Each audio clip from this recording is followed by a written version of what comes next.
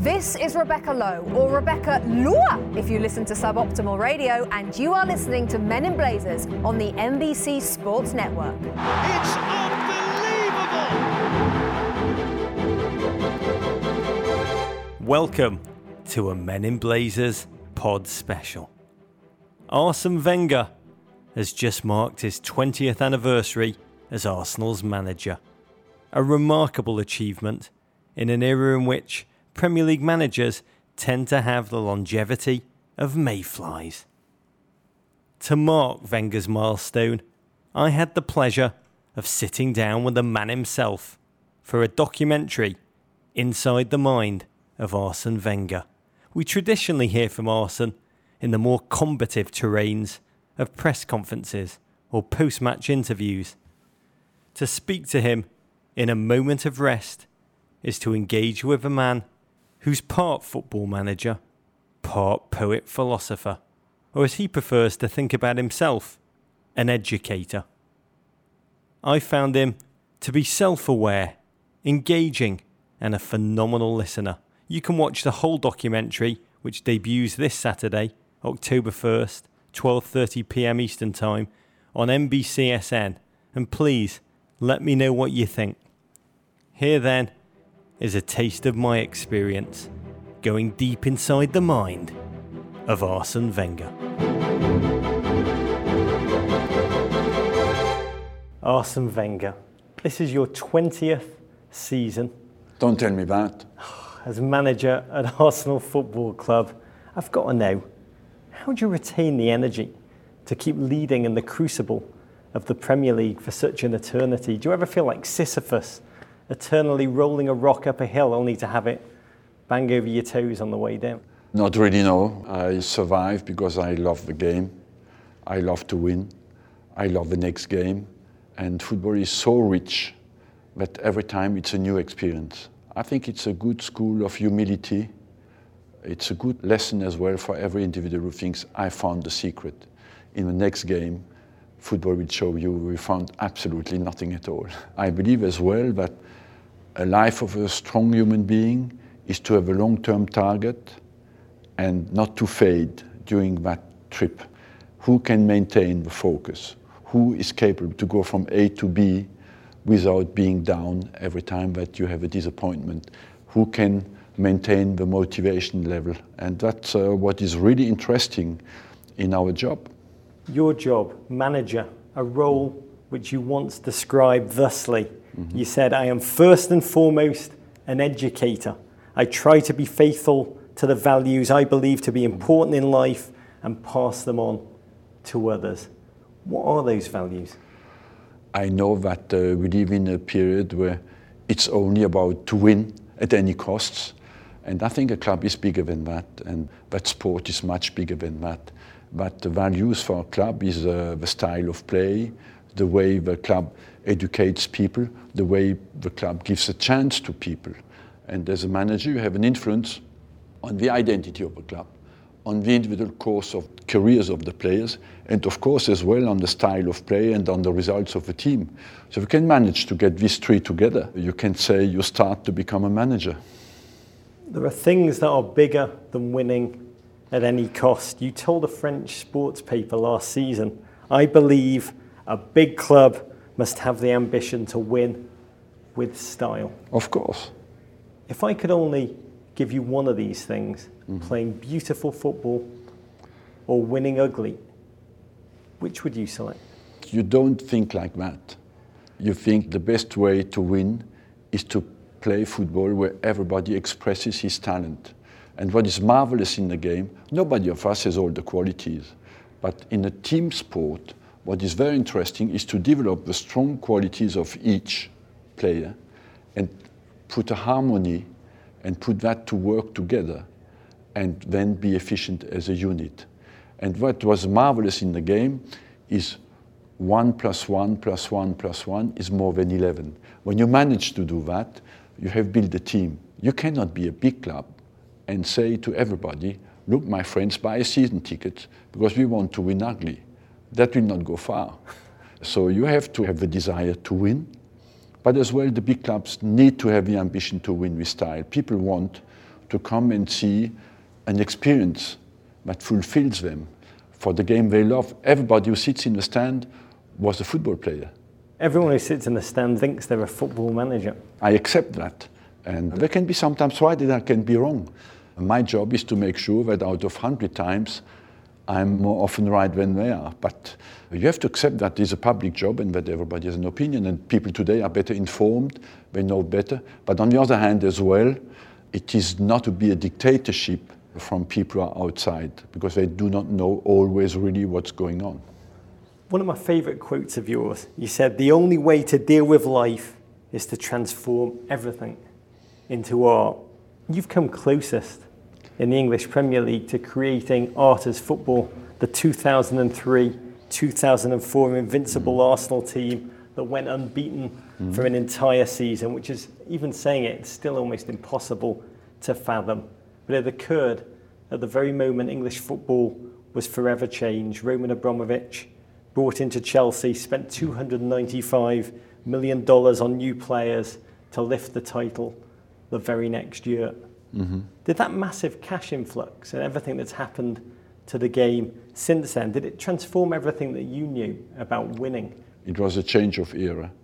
We have moved to an international level where the billionaires bought the clubs in England.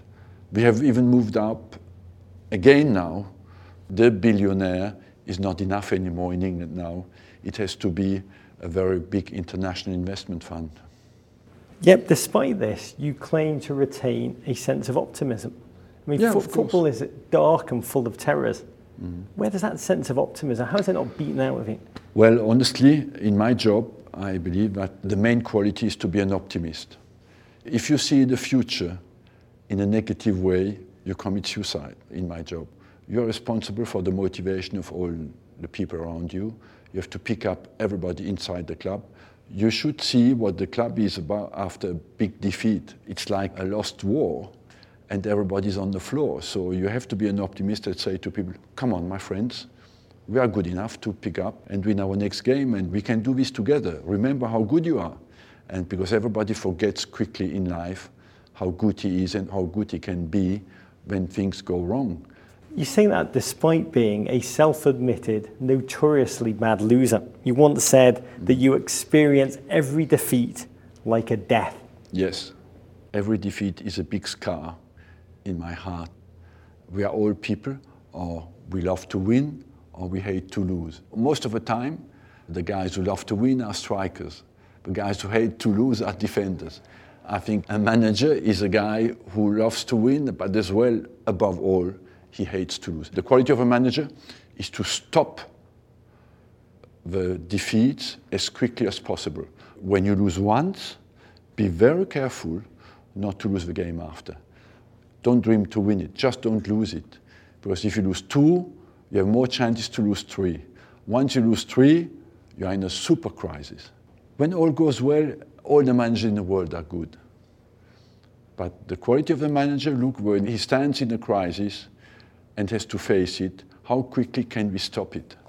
Super crisis. Arsene, you've just described my life. I'm fascinated by the public and the private, the difference between the two, because elite managers, they're very good at shifting the blame after a loss. It was a referee's fault. It was a lucky goal. Sometimes it is. It was a goal against the run of play.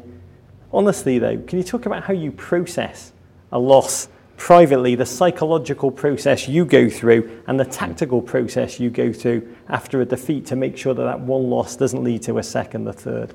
This is like a little bit the Formula One engine. When you don't win the race, you have to examine every bit of your engine.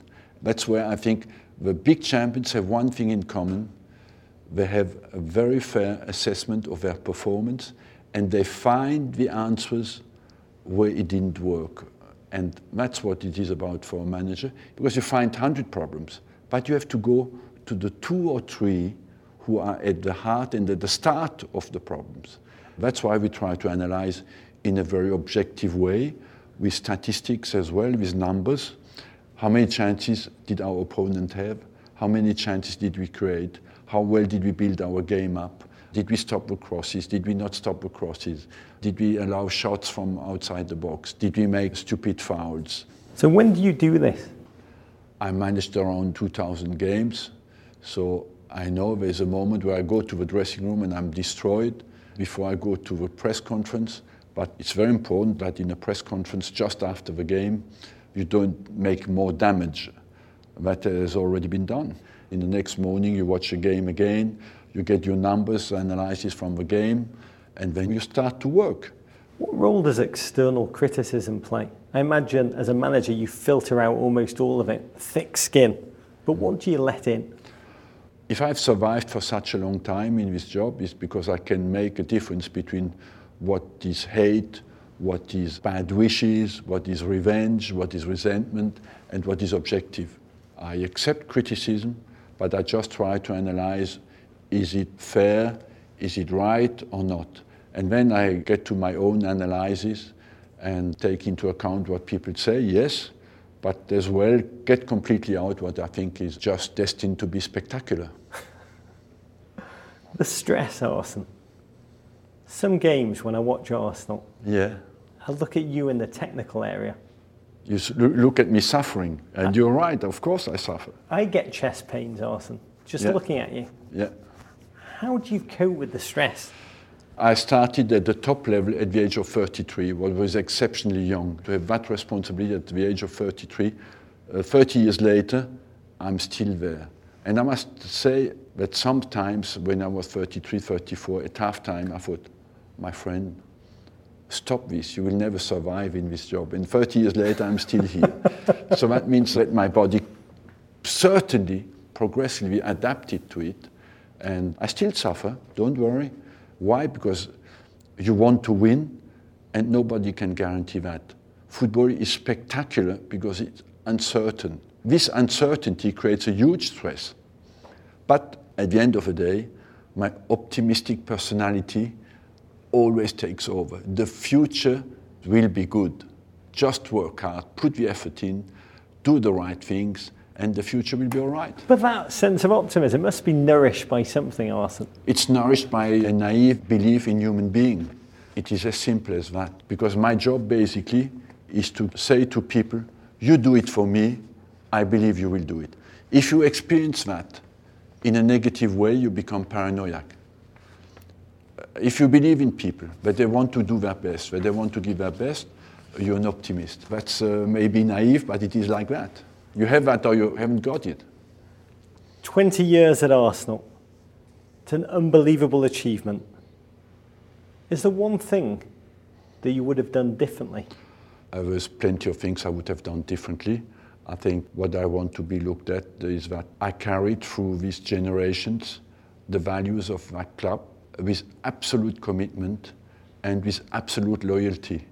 And that I gave absolutely my best to develop the players, show the players how great football can be if we get over our ego and put our qualities together. After that, did I make mistakes? Of course, plenty, but that's part of the experience, of my experience as well.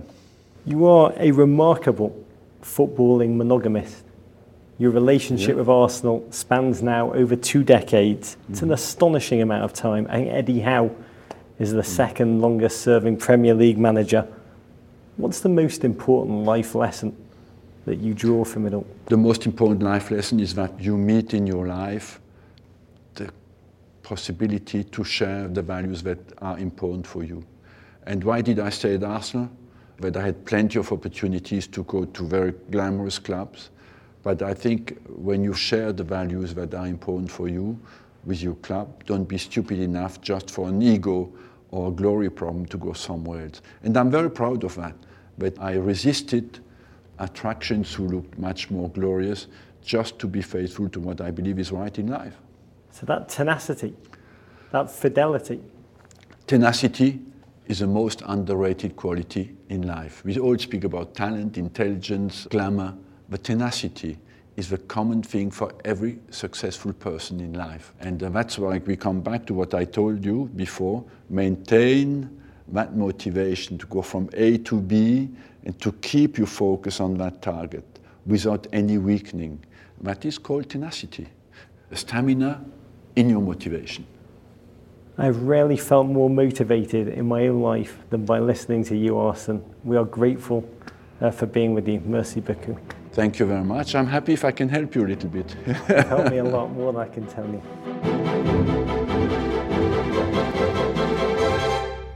What a fascinating bloke. Whenever you think about Arsene, it's impossible not to admire his tenacity, the single trait he told me that he values above all others. The full documentary, Inside the Mind of Arsene Wenger, debuts this Saturday, October the 1st at 12:30 p.m. Eastern Time on NBCSN. Be sure to watch it and please let me know what you think.